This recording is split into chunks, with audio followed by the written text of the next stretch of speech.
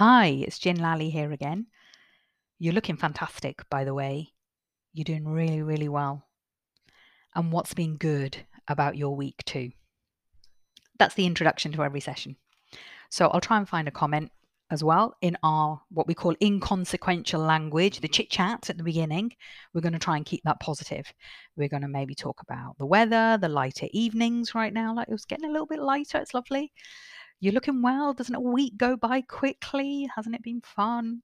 And then straight in with that question, what's been good, not how are you? And it's so hard not to say that. So even now, after years of, asking what's been good, and I was just recording this podcast, I've had to start this again 3 times already because I started with, so how have you been? And I was like, no, that's not actually what I want to say. I want to say, what's been good? Because how are you is very open ended and you can come from either part of your brain, but I want you to keep it positive, keep it in the intelligent brain. And you don't have to keep it positive, keep it neutral at least. So studies have shown even having a neutral thought is better than having a negative thought. So at least get out of that negative part of the brain. So yeah, what's been good? What's made you smile this week? What's made you laugh? What have you noticed that you thought, oh, that's lovely? Have you had some nice food? Have you had some nice time? Have you watched anything good on TV? That's always a good one. Read any good books? What's been good about your week? Just filter it for me for a few minutes. What's been good about your week? Because today I just wanted to go back to basics, really. I think it's been a little while since, we've gone over what I call our initial consultation diagram. But what that means is our brain basics. Uh, Back down to what we started off. I talk about these words all the time: the stress bucket, the intelligent brain, the primitive brain, the catastrophizing. But where does it all come from? And even over the years, and definitely since I've started recording this episode, the way I explain things changes. I find a little bit more information here, or I hear one of my colleagues describe it a slightly different way, and I think, oh, that's brilliant. I'm going to pinch a bit of that. So the way I describe it constantly changes. So I thought if we go back to basics today, this might sound different when we've done it absolutely in episode 1. And now it might sound a little bit different to you, but it's always worth going over. And in fact, I go over this explanation of brain function in every single session with clients because repetition is the mother of skill. But also, when you are anxious or stressed or depressed, that's a lot of information and it doesn't all go in the first time. Different things and different parts of this explanation resonate at different times. So what we're doing here is looking at what resonates with you now, maybe something different. So you could go back and listen to episode 1 again, then listen to this one again, and you can repeat it a few times and you'll find different things come out at different times. So once a week, we will definitely go over this part of our this is an essential part of our session, and we will always go over this brain explanation, the brain basics, as I call them. So straight into it, let's talk about the brain. Let's talk about the part of the brain you're using now to engage in this podcast, that you found this podcast and got it on your phone. This is the bit you know as you. This is the conscious part, and it's attached to all your intelligent resource. So I call this part of your brain the intelligent brain. And like I said, this is the bit you know as you, so nice and conscious. This is the part of your brain that looks at a situation, makes an assessment of it, and generally comes up with a right answer. So it tends to be quite positive. By positive, I don't just mean happy and cheerful and joyous. I mean very objective, very rational. Remember, it's attached to all your intelligent resource, so it can really find solutions for things. It can get creative about those solutions. It can be very realistic about everything that's going on at the moment, and it can find ways to cope and manage really well. But there's another part of your brain. This is the original primitive part of your brain. And this is the fight or flight response. You've probably heard of that, the fight or flight response. So these two parts of the brain, how do they work together? Well, let's say you looked up now, you're listening to this podcast, wherever you are, you're in your car or you're walking along the street and a polar bear jumps out at you. I'm not talking about a cuddly polar bear here. I'm talking about a really vicious, angry, hungry polar bear. What would happen? Well, you would lose intelligent brain control. Your stress levels would go through the roof. You'd lose that intelligent brain control. You'd go straight over into your primitive brain where your heart would start racing. Your guts would start churning. You'd lose breath. You'd be sweating like anything. You'd be off like a shot, yeah? And that's a great survival response if you saw a polar bear. But it's much the same in life. As our stress levels go up, and they can go up gradually, they hit a point where the primitive brain steps in to take over. It senses that there's so much danger ahead, it's going to step in to take over. And it takes over, and it is pre-programmed with 3 opt-out clauses. All of us have these 3 opt-out clauses. They are depression, anxiety, and anger, or a combination of all 3. So if your mind as a whole thinks that there is some sort of crisis ahead, the primitive brain jumps in to take over, and it goes into one of its opt-out clauses: depression, anxiety, or anger, or a combination of all 3. Now let's look at these 3 responses separately. Let's look at depression first. Now, remember, the reason I call the primitive brain is because it's the very original part of our brain from evolution, from our caveman days. So the caveman had this part of the brain. So when the caveman looked out of the cave one day and saw everything was snowed under, they would have thought, well, I can't go out hunting and gathering today. So I'm going to go back into my cave and pull the rug over my head and wait until this situation passes. And that's a brilliant survival response if we were cave people, but we don't live like that anymore. And all we've done is we've now taken that response and we've transferred it into the modern day symptoms that we call depression. Let's look at anxiety. When the caveman was out in the wild, always under threat from another tribe or another animal, the danger was on the horizon. There's a polar bear coming at you at any time. There were wild times to live in. And so the caveman was probably not far off the panic button all the time, had to be alert. And today, we know we don't live like that anymore, but we've taken that response, so we've now transferred it into the modern day symptoms of anxiety. And anger is just a primitive response to fear. When the caveman was under threat from another tribe or another animal, what did they do? They screamed and shouted and grinned and bared their teeth and flailed their arms about so they made themselves look bigger so they could scare that thing away, whatever it was, scare that crazy animal away or the other tribe that was threatening them. And today now we call that anger management issues. So can you see those 3 responses? Perfect for the caveman, not so good in modern day times, because that's that primitive part of our brain. But we've now got this whole intelligent resource that knows that we don't live like that anymore, but we can still revert to primitive brain quite easily because we feel under threat or we feel that we are in danger. And if you look at depression, anxiety, and anger a little bit more closely, they're actually the fight and flight and freeze responses. Anger is fight, anxiety is flight, and depression is freeze. Fight or flight or freeze, right? Now, a little bit more about the primitive brain. Remember, I said the intelligent brain is positive. Well, the primitive brain is the opposite. It's negative. And if you think about it, it has to be. If you saw that polar bear, you're not going to think, oh, hang on a minute, this might be the world's first vegetarian polar bear and it won't eat me. I might be all right here. I might have a fighting chance. You're going to think, no, I'm going to die.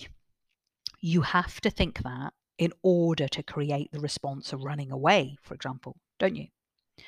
You have to catastrophize and you have to do it quickly. And again, in modern day times, that's what we do. We catastrophize. If our stress levels go up for sometimes even the smallest thing, it can trigger that primitive brain response to start catastrophizing. The primitive brain is also obsessional. If you saw that polar bear, and if it was creeping around, you wouldn't take your eyes off it, would you? Is it there or is it gone? Is it still there? Is it gone? Is it still there? To the extent of ignoring everything else, you would keep a check on that polar bear because that's the survival response. And it's much the same in life now. We've taken that into modern day times by checking other things. So checking our phone unnecessarily all the time, checking the news all the time, checking locks and switches. This is where OCDs develop, obsessive compulsive disorders, this obsessional response. The primitive brain is also vigilant. If there was one polar bear, you'd keep a really alert for more polar bears. There might be another one round the corner, another one up the road. Keep alert, keep vigilant. And again, we do this in life. We're on alert for the next problem always. We're expecting the next problem. We can be hyper vigilant. That's that real high level of anxiety where you're just always looking out for the next problem. And lastly, the primitive brain is not creative. It's not innovative. Because it's not an intellectual resource, it can't think of a new way of doing things. If yesterday you saw the polar bear and ran in one direction and you survived and that worked, you'll program yourself to say, right, that works. And that's all you will do. So if today you saw a polar bear again, you'll do exactly the same thing. You would get a very fixed mindset that that's what works, that's what works. You won't get creative to think about new ways of escaping the polar bear, new solutions. You'd just say, right, I'm just going to do what I always do. And in modern day times, that might be something like having too much to eat, having too much to drink, panicking, just doing the same old thing every time. Really bad old habits that are hard to break. The primitive brain is just fixed. So it begs the question now, if we don't live like cave people anymore, what makes us go into the primitive brain?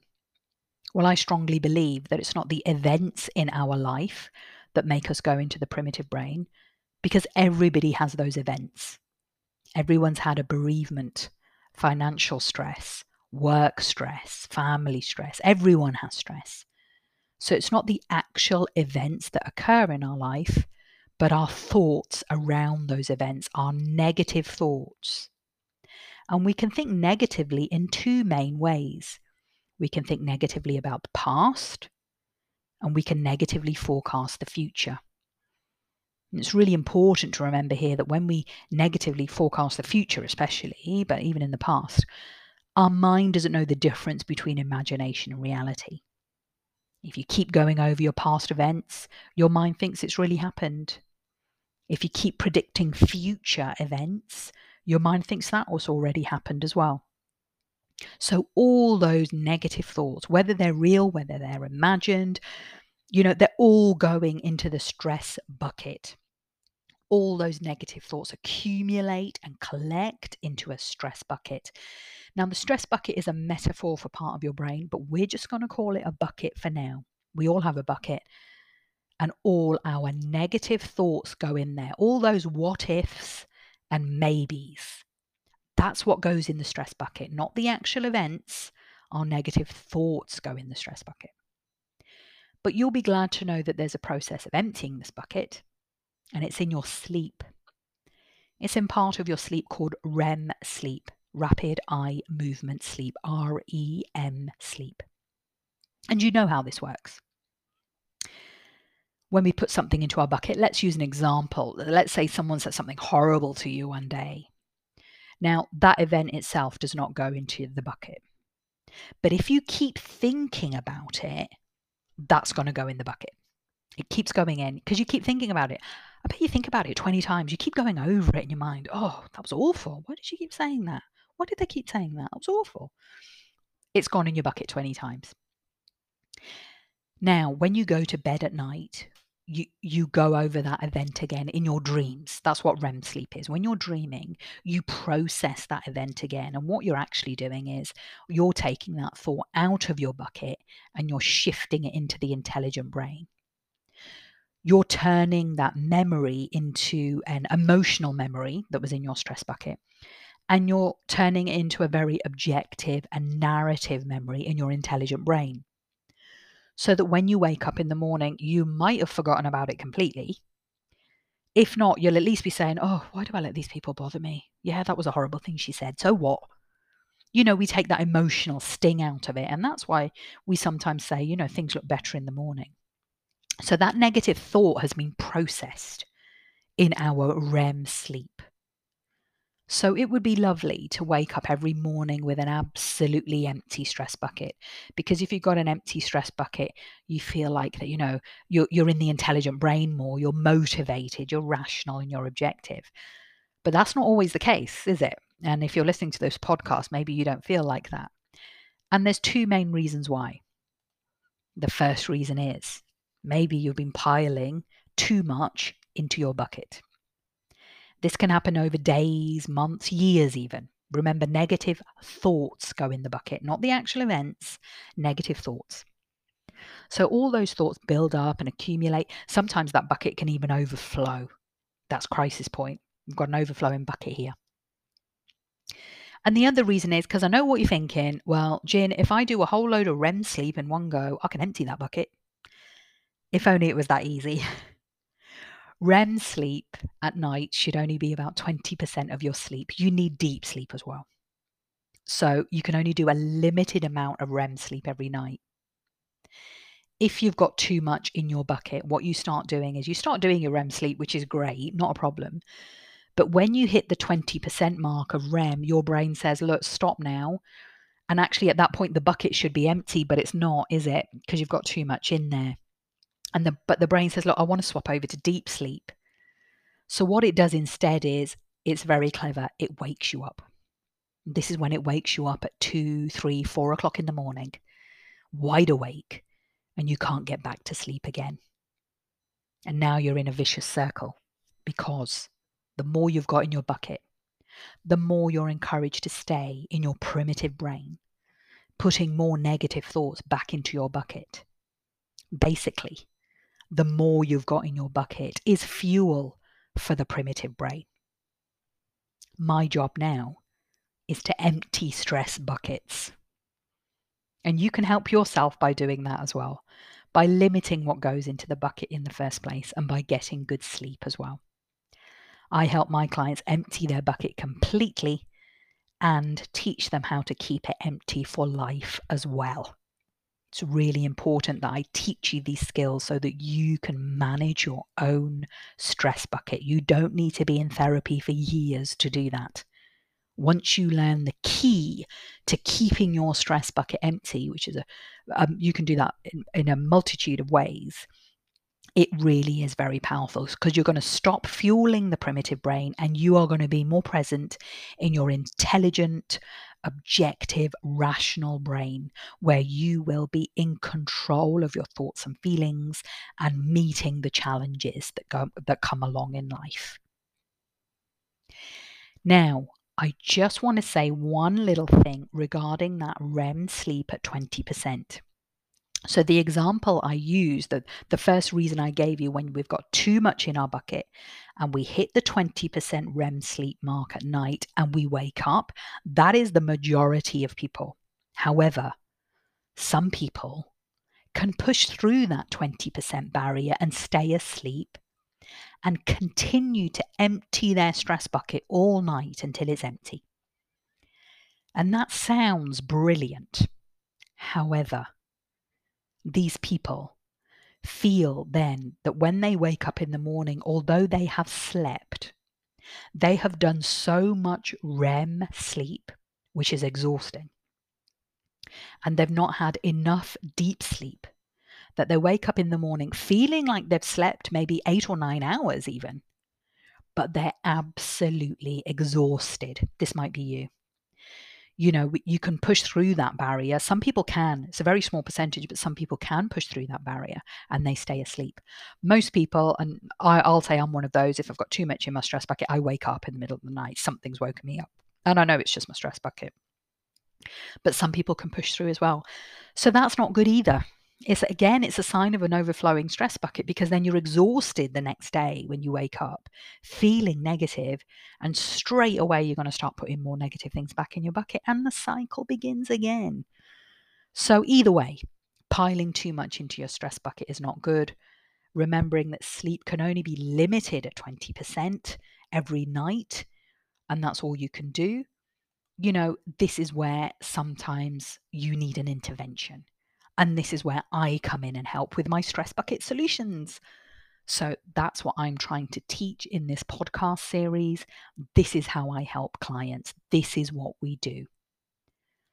So I hope today that has helped you understand and go back to those brain basics. I thought it was really important to go back to brain basics right now, because I know the way I have described things has changed as well, because like I said, I've picked up a few things here and there. I've developed it a little bit more. I've tried to make it a little bit more interesting as well. So I hope that helps today. And this episode is worth going over a few times and even comparing it, well, not comparing it so much, but listening to episode 1, Brain Basics, as well, because it's just a different way of describing things. And there is something there. Each time you listen to it, you might pick up something different. You'll be able to concentrate on a different part. Like I said, I go over this part of this diagram that I've got in front. I'm saying this diagram, I've got it here in front of me. I go over brain basics in every single session, because it's that repetition that really helps things go in. There's a lot of information here in this 20 minutes that you've been listening to this podcast. There's a lot of information.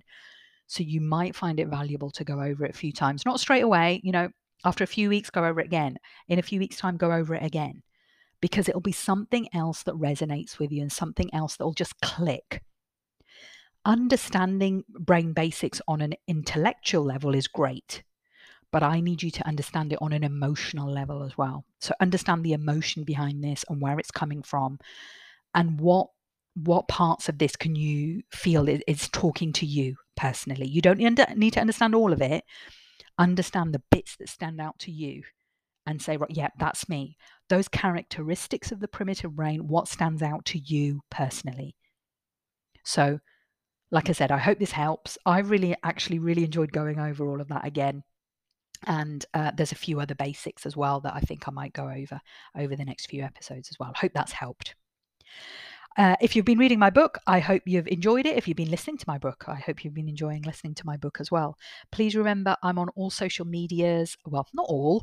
I'm on LinkedIn, which I love. That's probably my favorite. I'm on Facebook as well, where I've got a private Facebook group called How to Empty Your Stress Bucket. Come along to that if you like.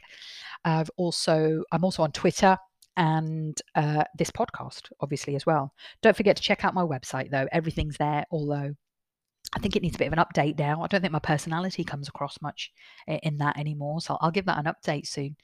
And there's a blog on there as well, so lots, if you like to read blogs and information, it's all on there as well.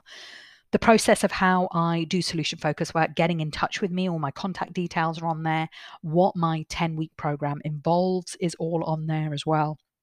But like I said, get in touch with me if you've got any questions, if you've got any ideas for future podcast episodes as well.